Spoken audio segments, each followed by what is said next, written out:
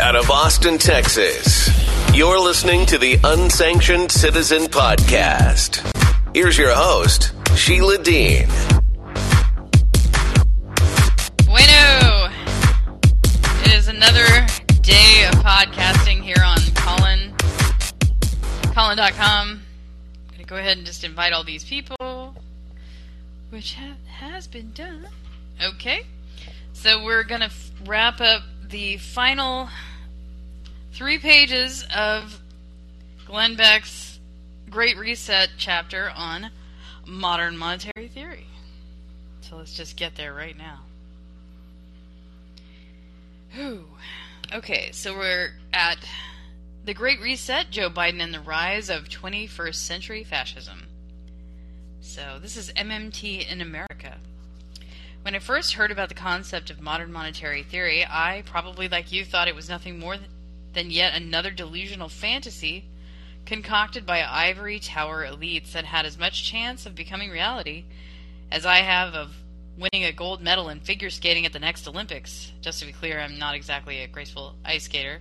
This is Glenn Beck. But if 2020 taught us anything, it is that the groundwork for a large-scale shift to modern monetary theory has already been laid. Thanks to the COVID-19 pandemic, the United States appears to be on the MMT train at this very moment, even though most Americans still have never heard of the concept. In the aftermath of the Great Recession of 2008, politicians began constructing a plan to stimulate the economy. Competing plans outlined ways to get people back to work and stabilize the markets. After much negotiating between reckless politicians in the Republican and Democratic parties, President Obama signed into law the American Recovery and Reinvestment Act of 2009, a plan with a $830 billion price tag. At that time, many conservatives chastised Obama for being fiscally reckless, while liberals celebrated Obama for taking bold action to save the country. However, in 2019 and 2020, MMTers like Kelton called Obama basically a conservative when it came to fiscal policy, and congressional Republicans and the Republican president passed legislation that in a single year added more money to the national debt than nearly every other president in history did during their full terms in office. This proves that modern monetary theory has already moved from being a fringe concept supported by a small band of mostly unknown academics to a mainstream practice embraced by politicians both in the GOP and the Democratic Party. Additionally, some of MMT's biggest names have risen to the highest rungs of power in America. As I mentioned earlier in the chapter, Kelton served as the chief economist of the Democratic Party's staff on the U.S. Senate Budget Committee and as a key economic advisor to Bernie Sanders during his 2016 and 2020 presidential campaigns. Kelton also served on Joe Biden's 2020 Unity Task Force, where she heavily influenced Biden's platform and first-year policies. Just 1 decade ago, MMT academics like Kelton were being laughed off out of the room. Today, they're advising presidents and congressional budget committees. And the popularity of modern monetary theory is likely to grow within the academic community in the years to come, especially in the wake of George Soros's hidden and strange infatuation with a small liberal arts college in upstate New York. At a January 2020 speech before the, you guessed it, World Economic Forum, Soros announced that he was launching a new kind of global educational network to, quote, advance the values of the open society, including Soros's commitment to internationalism. Soros pledged $1 billion to the new association, which he named the Open Society University Network. Interesting, the 2 colleges leading the network are Central European University, a graduate college in Vienna founded by Soros, and Bard College, a small liberal arts school in the United States that enrolls about 2,200 undergraduate students. So Soros also named the 2020 the president of Bard College, Leon Botstein, as the Open Society University Network's first chancellor, position Botstein had filled while continuing to serve as Bard's president. So even more remarkably than less than 7 months after Soros announced the creation of the Open Society University Network, his Open Society Foundations agreed to give Bard $100 million. Boy, George Soros sure loves Bard College. If Bard sounds familiar to you, it's probably because earlier in this chapter I mentioned it was when discussing L. Randall Wray and Pavlina Tcheknerva, two of the world's leading modern monetary theory economists, both of whom work as influential professors at Bard College. Bard is also home to Levy Economics Institute, the epicenter of modern monetary theory scholarship. Not only does the Levy Economics Institute feature the work of Ray and Tcheknerva, I'm going to screw this up, and other MMT academics and organize in the international conferences on modern monetary theory, but it also counts as one of the researchers of the queen of modern monetary theory, Stephanie Kelton. So now I suppose it is possible. It is just a coincidence that George Soros chose to make Bard College the mecca of modern monetary theory movement and the leading institution in Soros's new $1 billion global education network. I'm just going to have a sip of. Thank you. So I suppose it is possible that there is some special reason not related to modern monetary theory that Soros has decided to give the college $100 million to name its president, the chancellor of his international network. But in my experience, when it comes to Mr. Soros, there is no such thing as a coincidence.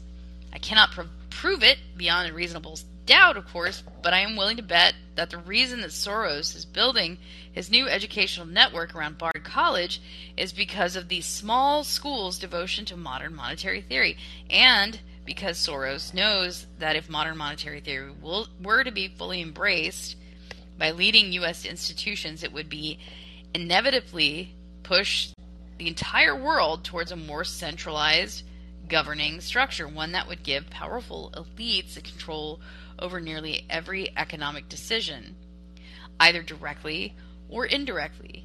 This is the goal that Soros has been working towards for decades, and with a modern monetary theory system fully in place, he, as well as supporters of the Great Reset, know it could finally become a reality. Fueling the machine. Like elites' plans to create the Federal Reserve System more than 100 years ago, embracing MMT will probably start with a meeting of the country's most powerful government officials, bankers, and business people who will travel from every corner of the globe to devise a plan to reset the world economic system. And when they do, I'm sure they will erroneously assure the American people that creating trillions of new dollars out of thin air and disregarding the national debt would open the door to a new era of economic growth. Thanks to this book, you'll know why you shouldn't trust them, and thanks to this book, if you see Mitch McConnell, Nancy Pelosi, and Stephanie Kelton dressed as duck hunters and boarding a train, you'll know exactly what's going on. The Great Reset is a machine manufactured to usher in a new, highly sophisticated, technologically advanced 21st century brand of international fascism, one with a corporatist twist. But powerful machines like the Great Reset cannot operate without fuel. This is what modern monetary theory provides by offering seemingly endless amounts of money that could be used to pay for just about anything government, corporations, and financial institutions can dream up. COVID-19 created the conditions for the machine's existence. Without a current global crisis that could normalize modern monetary theory and burn down well-established economic and societal norms, the world would never have allowed the Great Reset to emerge as a viable option. People like Greta Thunberg could have screamed and shouted and shamed all day long, but it never would have resulted in the quote-unquote progress that she wanted because everyone else in society had way too much to lose. But as important as COVID-19 has been for the Great Reset, it is climate change that provides the key long-term justification for a far-reaching, sustained transformation of society. Without a decades-long existential crisis for governments and business leaders to rally around the coronavirus pandemic would be nothing more than a fleeting public policy challenge, a large one, no doubt, but temporary, thus not useful for the sort of grand structural changes dreamed up by the Great Reset's leaders.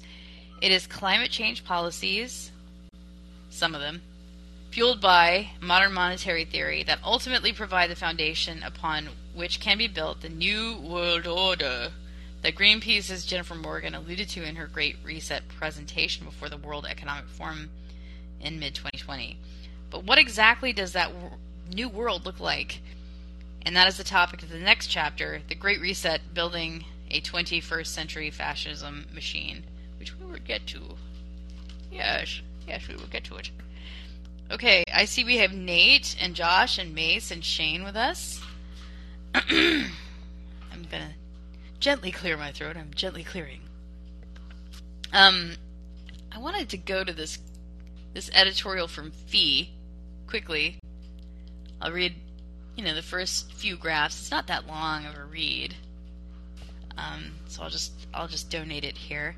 How the modern monetary theory experiment lost badly to basic economics. So if you haven't been staying on the MMT train for the entire chapter, this might be a more concise, debate piece or think piece toward modern monetary theory in the slant that I'm slanting it. Okay, because we're not in favor of it.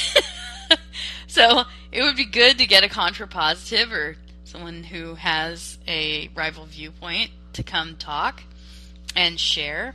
I'm certainly not an economist, but I don't like the way that we've been positioned. So modern monetary theory was the mumble rap of politics and economics in the late 2010s. The theory was incoherent and unsubstantial, and before the pandemic, you could not avoid it if you wanted to.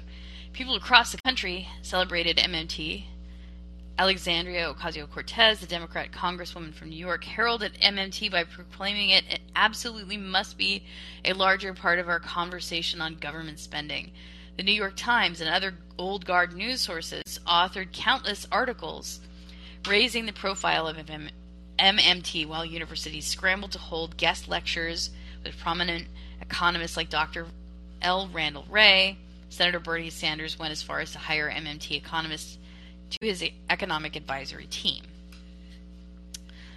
So the most fundamental principle of MMT is that our government does not have to watch its wallet every day like you do. So MMT contends that the government can spend as much as it wants to on various projects because it can always print more money to pay for its agenda. Soon after MMT became fashionable in the media, the once dissident economic theory left from being the obscure fascination of tweedy professors smoking pipes in universities to the seemingly deliberate policy of the United States government. When the pandemic hit, many argued that MMT was the solution to the pandemic's problems. So books like The Deficit Myth by Dr. Stephanie Kelton, who was mentioned in the book, became the New York Times bestsellers, and the United States embarked on a massive spending spree without raising taxes or interest rates. Attempting to stop the spread of COVID, the state and federal governments coordinated to shut down nearly every business in the United States. Then, following the model of MMT, the federal government decided to spend and spend and spend to combat the shutdown, and it had just imposed. So, both Republican and Democrat-controlled administrations and Congresses enacted trillions of dollars of COVID spending. They both did this. So it is not hard to see that this spray and pray mentality of shooting bundles of cash into the economy and hoping it does not have any negative consequences was ripe for massive inflation from the beginning. Despite what MMT proponents may want you to believe, there is no way to abolish the laws of supply and demand. When there is a lot of something, it is less valuable. Massively increasing the supply of money in the economy will decrease the value of said money.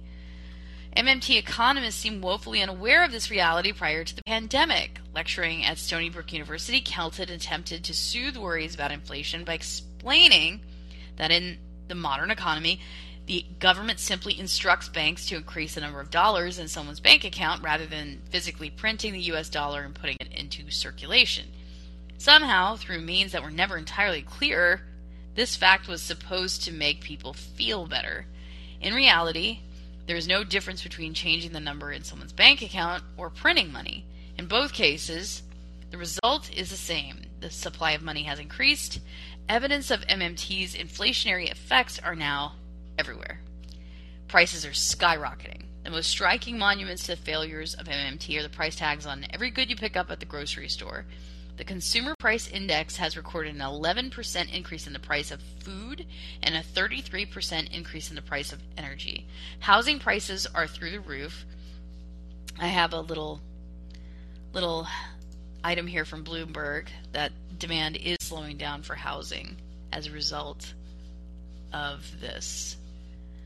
So, housing prices are through the roof while every economic indicator signals that the U.S. economy is sliding into a recession. This once transitory inflation has become a long-term state of malaise for the economy. Ironically, now that MMT has been implemented, no one wants to talk about it anymore. Since the first signs of inflation began to surface in late 2020 and early 2021, there has been a nosedive in the discussion of MMT. Yeah, just put that away, just throw it in the closet. Nothing to see here, folks. Keep moving. Move on.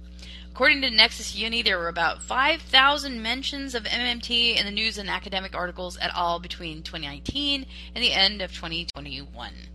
This year, there have only been about 700 mentions. The economic fashion du jour has quickly become the emperor's new clothes. So, however, even midway into the pandemic, MMT's architects were unrepentant. Kelton credited MMT with delivering the shortest recession ever in U.S. history, which was true only to the degree that a Band-Aid covers a stab wound. And MMT masked the symptoms of the COVID recession while the wound festered and became gangrenous. And now, around a year after Kelton gave her lecture bragging about the success of MMT, the American economy is contracting. So MMT may be modern, but it has nothing to do but revive old problems. Stagflation has returned. People have been paid to not work, while businesses struggle to find employees, and the financial markets now sit atop numerous bubbles.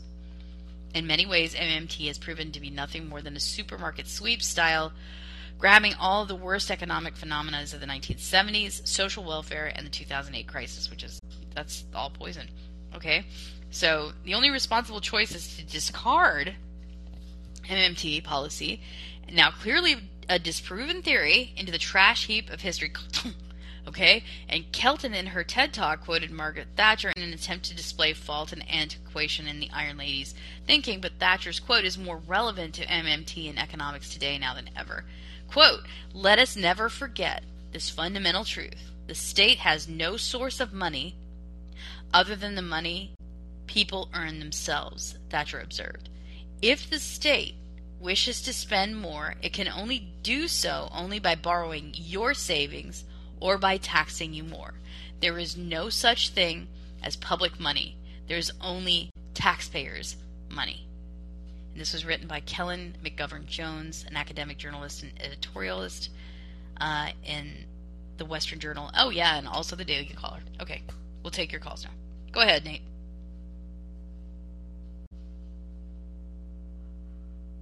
Sorry to make you wait.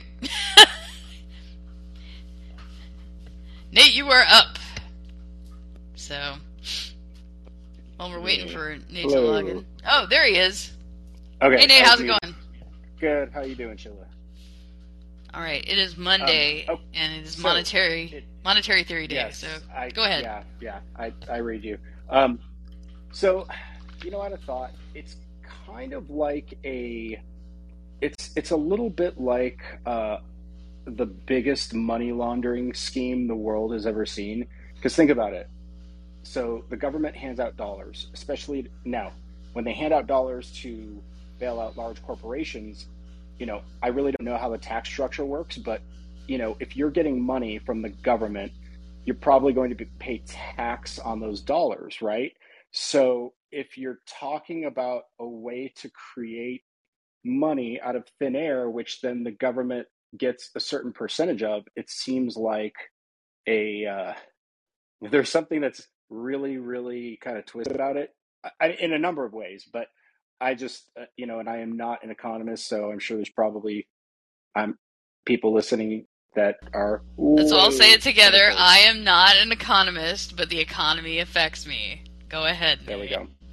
So, but it's just one of my thoughts about one of the pitfalls of, or one of the, I guess, results of giving people money. I mean, not only are you going to have increased inflation, when you have people, when you artificially allow people's ability to outstrip supply, you're going to get inflation, right? You're just going to get it. And you can call it what you want. You can, have a PhD and pat yourself on the back for being really creative. And I think that's what a lot of these people do. But when it comes down to it, I think the only reason we can get away with it right now is that we have the most powerful military on the planet. And if someone tries to do something through complex financial mechanisms that would put that at risk, at the end of the day, we do have immense financial resources and immense, physical resources to bring to bear on anybody. So it's, I think really it could only be us that now others might agree with it, but I think in terms of executing it and in terms of printing money the way that we have, I think we're an outlier. But that doesn't mean that at the end of the day, the U.S. citizens aren't going to pay a heavy price. And we are. We're just doing it now. It's all happening live in real time as we see here. I see a live chat comment here from Charlie. Inflation is from the Ukraine war, COVID supply chain shocks, corporate price gouging. All those things are true, and probably white supremacy somehow. I don't know. I mean, if white supremacy means like these Russian white Slavs beating the hell out of each other somehow and being able to run away with the U.S. pocketbook as a means of white supremacy, I don't know how, but you could probably put a white supremacy tag on everything. I feel like I've been toilet papered with white supremacy, and I'm not even 100%, in that region. So, well, to me, it doesn't really matter. I really feel like America's been toilet papered with white supremacy. Just like, you're white supremacy because I say so, and because I licked your doorknob, and because I want to be a mean spirit. It's ultimately if you disagree with me, and what you're saying is perceived to be patriotic in a it's interesting how many different ways it can be molded to shut somebody up, but really that's just like calling somebody a racist. It's really just it's a vehicle to silence somebody. That's how I see it. Unless you're talking about somebody with a Nazi symbol and who's clearly going against, they make clear statements. There's a lot of people who didn't realize that, they were just kind of humbling along through life, and they're like, "Did you know I was a white supremacist?" They're just doing their thing, they're fixing their flat tire on a freeway, and like, wait a minute, everything I do is racist right now. And so, because when you're privileged, but you don't confess your privilege, then you're part of the problem. Oh boy, that whole confession thing, that becomes like a religious, that adopts kind of like a religious, this is not my religion. So I'm clear on this. I have utter clarity about this. So when somebody gets to the whole like apologize to Whitey or apologize for Whitey or something like that, it's so confusing. I'm so confused because anti-racism is just racism repackaged so that they can try to launder it legally against white people because there's some sort of revenge agenda. So, so Thomas had. I just want to break in here. Oh, yes. Thomas had something to say. Money supply only affects inflation when it oversaturates the money velocity, and inflation is the aggregate increase in the cost of goods. That is the textbook definition. Okay, so I'm going to invite Nate to come up to speak, and then also Let's see if we can get Thomas to come up to talk, and also Charlie to come up to talk. I'm going to pick on you. Howdy, heck. Yeah, go ahead, Thomas. It's been a while. How you doing? And then Blotty also. Doing good. You know, it's one of those Monday afternoons that everybody dreads. The start of the work week, right? It's like you got a case of the Mondays. Yep. Office Space is like one of my favorite films ever. So there will be multiple and unending inferences to Office Space through the tour of this podcast. So go ahead. So yeah, I mean, just to point out a couple things. I mean, you know, yes, we're printing money. Yes, money is, you know, we do know that on net a lot of money flows upwards. It moves into the wealth of the you know top 3 to 1%. Is that you? Is that you, Thomas? I mean, I know it's not me. You know, it'd be. No, it's not me. It's not me. So money is being extracted from circulation and moving from what is effectively high velocity when it's in the hands of the masses to low velocity when it's in the hands of wealth, the pinnacle of wealth, let's say. And so, you know, we're taking the money out of active circulation, let's say, and then when we print money, we're putting more money into active circulation. So when you oversaturate it when it's in active circulation amongst the masses, then yes, you're going to get an inflationary effect because effectively there's more money. There's more money going around among those who are spending the money on an active basis. Yeah, they're actually moving it. They're doing it. They're moving it. Yes. And so that's what people, you know. So there is a certain gap. So let's say if, you know, more of the wealth is moved up into the 1%, and that slows down, it really doesn't have high velocity. It just sits there, and the amount of money that is available to the masses, which has typically higher velocity, contracts. Putting more money in by printing to the masses doesn't necessarily affect the inflation, because what you're doing is you're just expanding an already deflated balloon back up to where it was. Now, if you go beyond its limits, then yeah, that's when you're going to start getting into issues. But in my opinion, what affects inflation more, and what has been the case in this current circumstance, is, I mean, and it worked like clockwork, you know, I mean, we saw inflation going up slightly before the war, but it wasn't nearly as bad. You know, it really started running after the war. Keep talking that talk, because I have other sources here. I just want to jump in and offer this. Michael Gayed, who is the lead lag report editor, definitely pointed this out. It says the Iraq War ushered in modern monetary theory. It ushered in a Fed balance sheet that matched the total spent on war. It ushered in reckless spending. Inflation is a process. And so he cites this Brown University.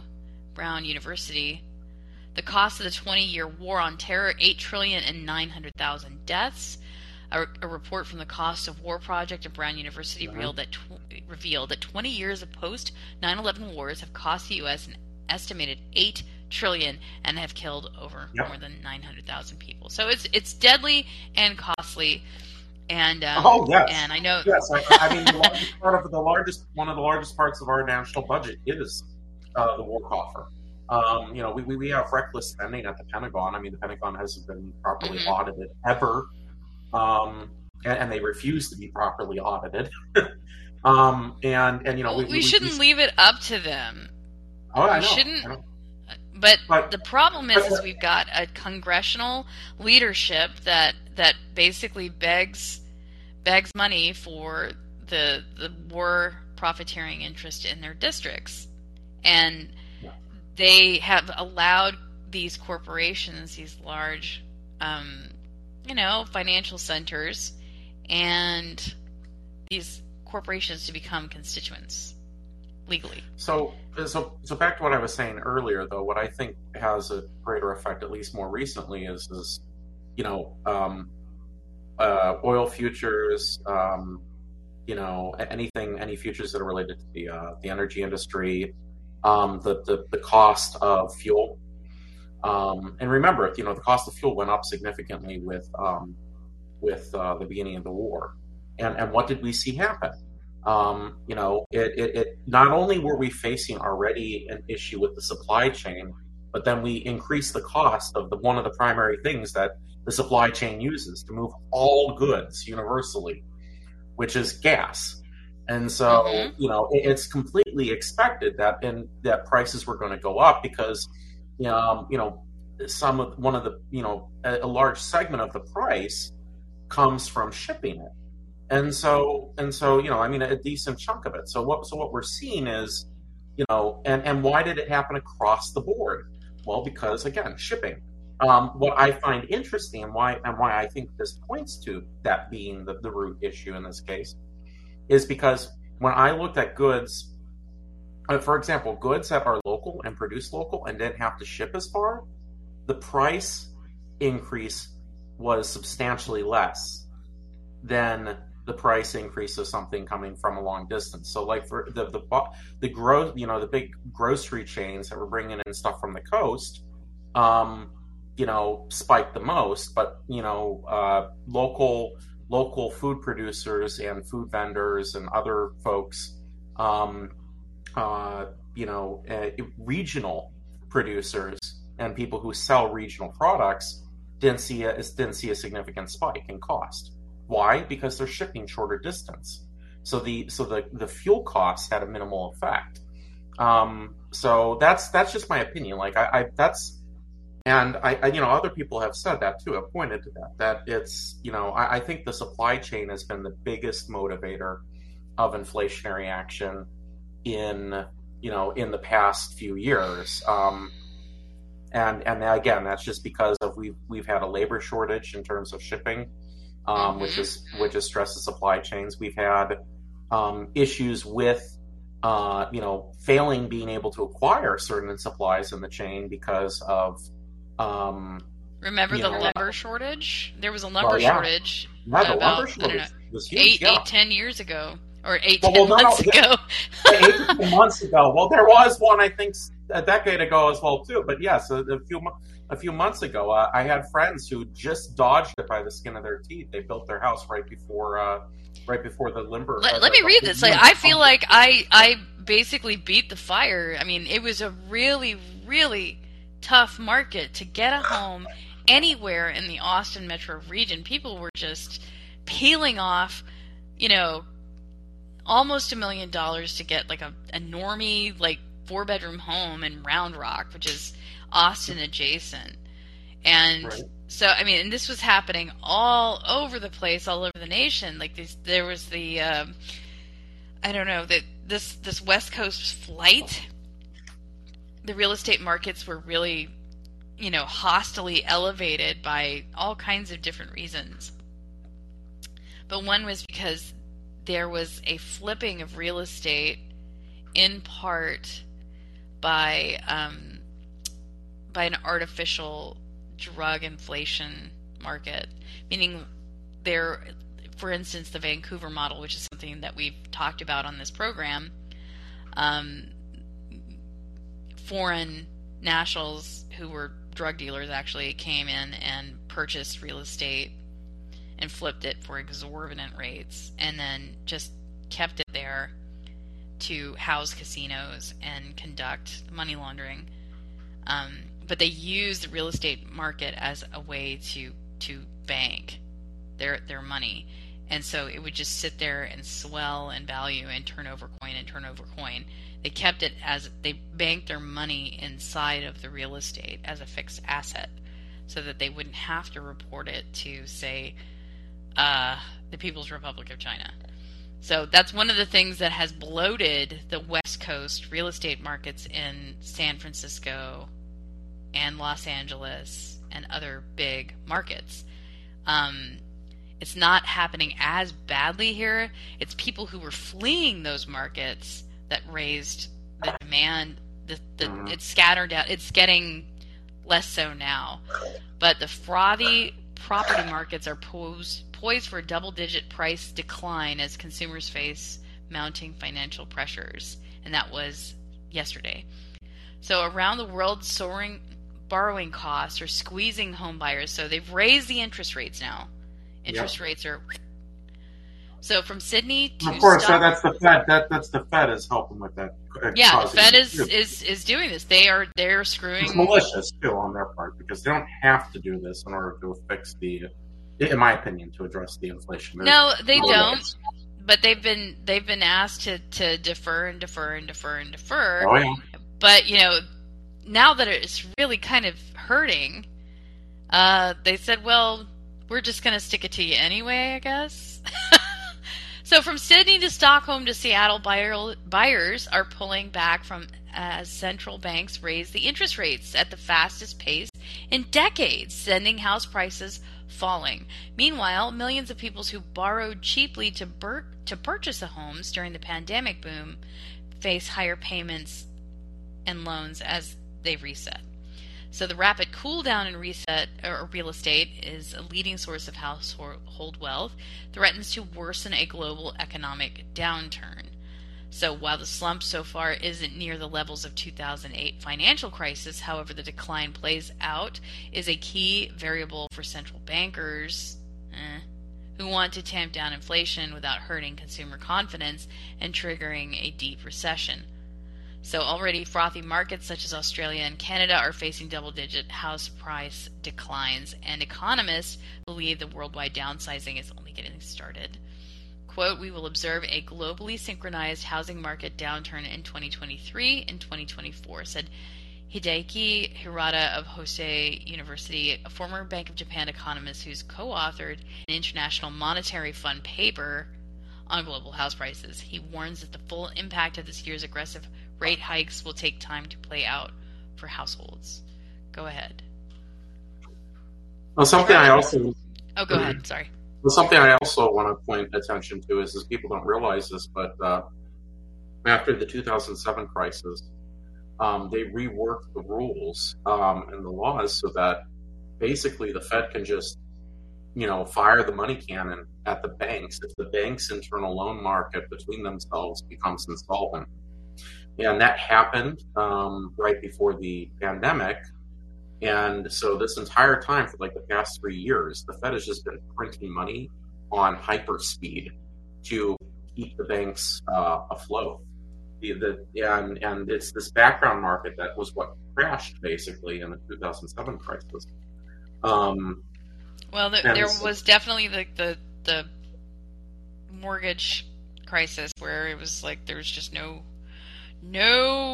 money down, don't have to owe anything. You could be a homeless person and just get a house. They had money, but they were also speculating the money too. And the problem was when the market, the mortgage market, the housing bubble hit, all that cash that they had over leveraged came due. And it was a genuine bubble, and then it burst and it crashed the economy. Well, and it didn't just, but it also crashed the background market that allows the banks to stay solvent on a day-to-day basis.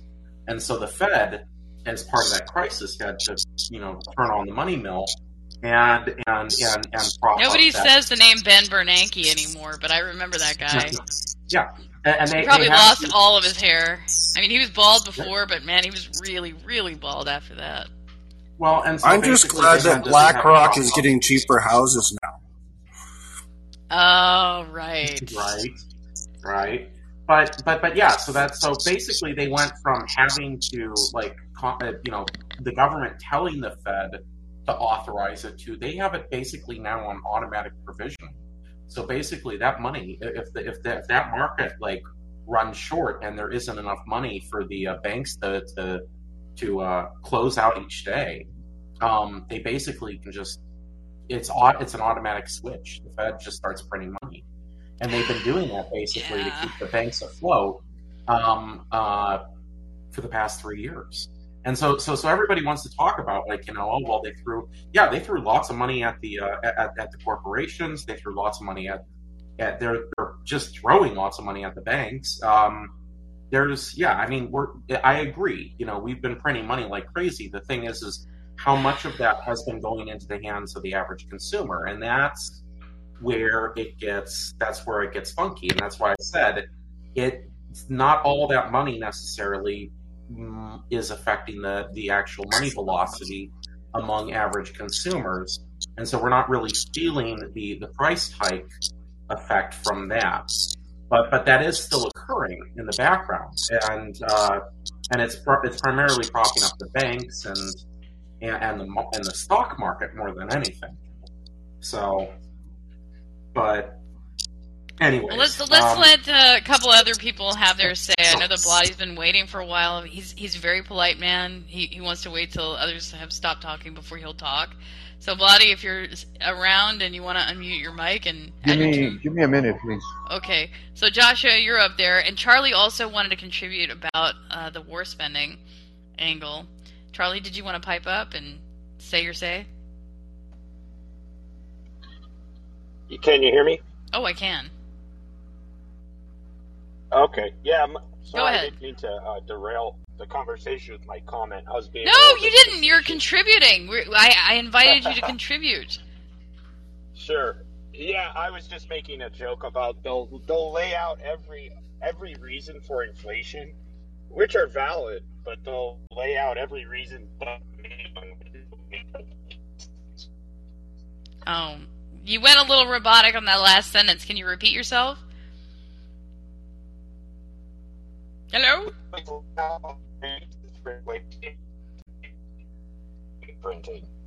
man. Charlie, you went a little robotic there. Okay, so Blotty's going to come back up. He's refreshing his microphone there. Yeah, so they're going to eventually want to collapse the whole system. In order for the reset to take place, New World Order, Deep State, World Economic Forum, United Nations, in order to subjugate everybody in a socialist system. That's why socialism is so prevalent right now. People don't know what the hell they're even talking about. They're just running like idiots with it. Why? Because this is part of the reset. If you do not have docile, useful fools to fall for the system, they will not easily be able to indoctrinate you. So in order to have the collapse, you have to cause the chaos, you have to collapse the current system in every Western country, especially the United States. In order so the phoenix could rise from the embers, from the burning coals, burning wood, the phoenix of the New World Order. It's so dramatic. The New World Order. I know. I might be writing a novel, make money off of that shit, and people would be stupid enough to buy it. But the whole thing is, in order for this whole thing to collapse, right now, Europe, through the pandemic, through its own problem, you cannot get more money out of Germany, which is the powerhouse right now, was. Everybody's feeling the sting of the inflation. It's hurting their market. Europe has never had the euro, their currency, below the United States, or equal to the dollar. And it is. It's down. And it's going to continue to fall. And they know it. But what? They continue spending all these programs, all these handouts. Give people as they're putting out their hand, even if they don't need it, because there is people that don't need it and they're just getting that money. You're going to continue having these programs. I mean, this thing with financing Ukraine, is Ukraine going to pay us what they owe us in the war? No, I hardly doubt it. That's a free ride for them. Exactly. And it really pisses me off. Hey, I would agree if you're going to own Ukraine, USA, I would agree to that. Maybe. We don't need a Slavic country. I mean, they didn't talk to us about that. They just did this NPSM 13. They greenlit the money, and they had a cigar room deal, and they said, okay, let's spend it and then send the bill to Congress. See, that regulation needs to be reformed. And, that's why I've got lawn signs for Chip Roy in my front yard. Because he knows what's going on, and he won't let this crap happen, and he voted against it. Go ahead, Josh. Well, I would just I mean, in regards to modern monetary theory, bringing it back to something, it is the federal government is going to have a role. All governments have a role in the spending of money into existence. And it's what they decide that money, who to point the money cannon at. Is it their buddies and their cronies and their friends, either here at home or abroad, or is it for the people?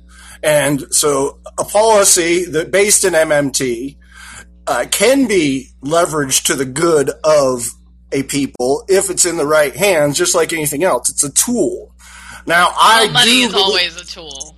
Okay, yeah, and it depends on the tools that are using it. And when you have broken tools using tools they don't understand, which is what our government is broken tools. Like these people, I mean, I would not have people from nursing homes making decisions on a domestic or global basis, but that is the form of government that we have representing ourselves.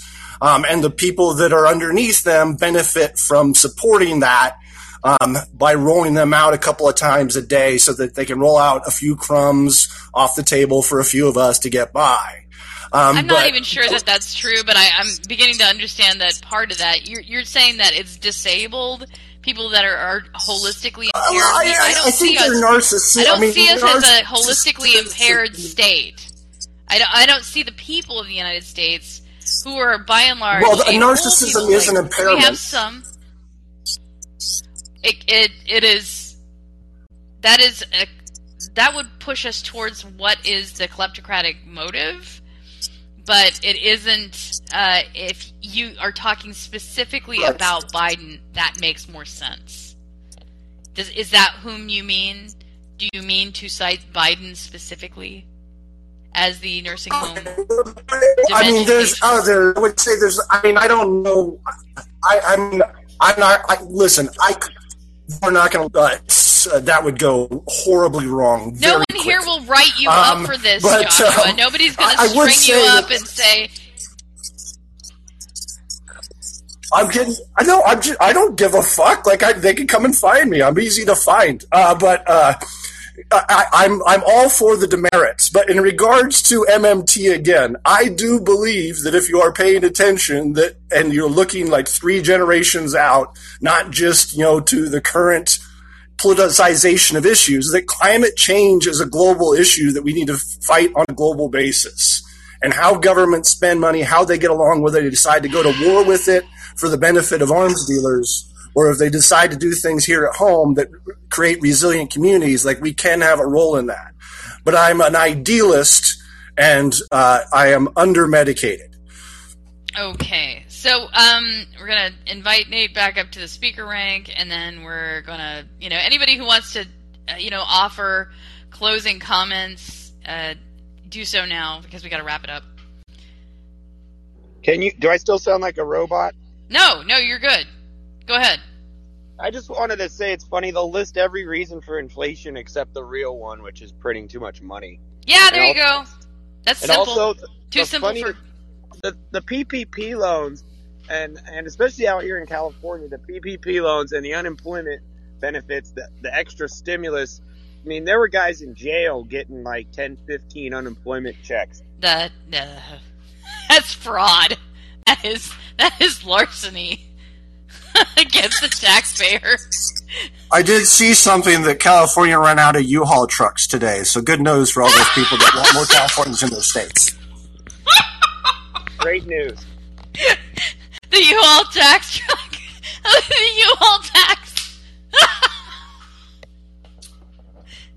Oh, that's hilarious. Go ahead, Bloody. No, the thing. When are you coming to Texas, Bloody? Thank you. I got to get a U-Haul truck first. No, the U-Haul problem has been going on for 3 years, Josh. I don't know if you just barely caught on, but yeah, people have been leaving by the millions. A lot of them are leaving to Texas, so yes, I'll be there soon, Shayla. Okay, Nate, final thoughts. But I just wanted to say something to Joshua, or to Josh. It's okay. I think people are sometimes afraid to criticize Biden, the rest of the Democrats, because they feel like it'll be some sort of, sort of not an endorsement, but it'll be, it's a what is it? a non-zero sum. And I would say, and the sooner Biden isn't Voldemort. You can say his name. The sooner we stop thinking that way, and we can criticize Biden and Trump in the same sentence and feel zero guilt about that. I think I do. I mean, I do it. I do too. I have absolutely no guilt. It's kind of like Beetlejuice. Like, if you say it too many times, they continue to exist. Like, I do want, like, literally do not want them to continue to exist. But the reality tells me that they continue to exist, and they may actually be able to make decisions that could be good for the country, but that's never what they would decide to do, because they've been bought and paid off like every other frickin' president that we've had for the last, I don't know how many years at this point. Sorry. There's a great go ahead. speech there's a great piece by Russell Brand. I really encourage you guys to look at it.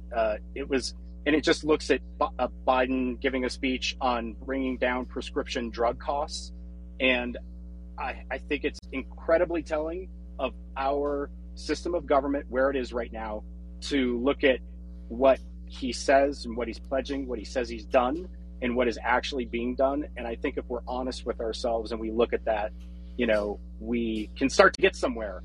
But I think it's only until we say they're not going to do anything, it's going to be a gesture. Like you said, it's going to be crumbs. And the sooner we come to terms with that and approach it with that in mind, I think the better the chance we will of actually enacting some sort of change that we all would accept or would think is honest. Because right now what's happening, it's not. Okay, so I want to circle back for about 10 seconds. Cash being legal tender. I think cash is the answer. I'm tired of walking up to young people administrated enterprises and not being allowed to walk away with a receipt, a paper receipt, not being allowed to transact with cash paper money. And this is by their choice and their administration.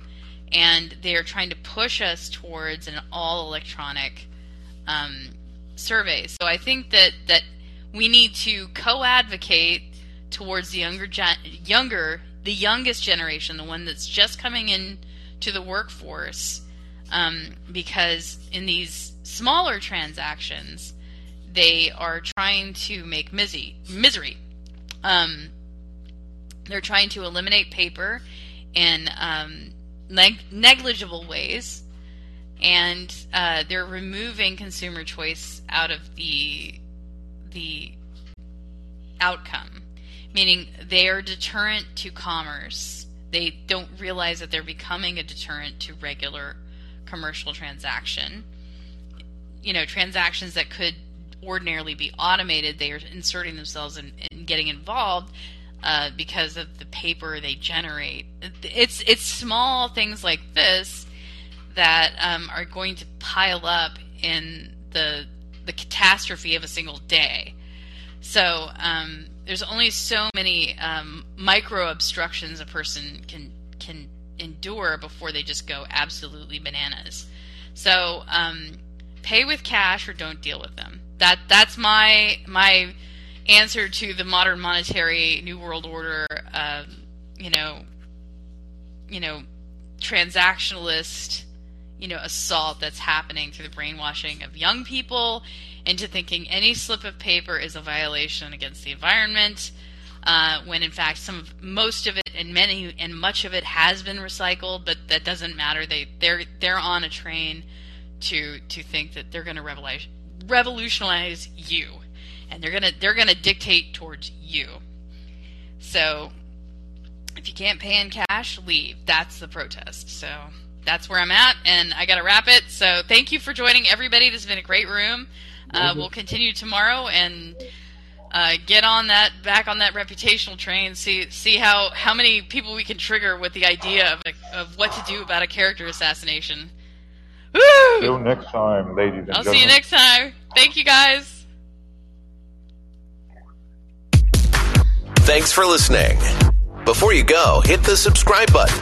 Remember that callers are welcome. Subscribers can access Unsanctioned Citizen podcast archives at Substack. Podomatic, iHeartRadio podcasts, and call in. Please stay in touch. We want to hear from you. Visit SheilaMDean.com.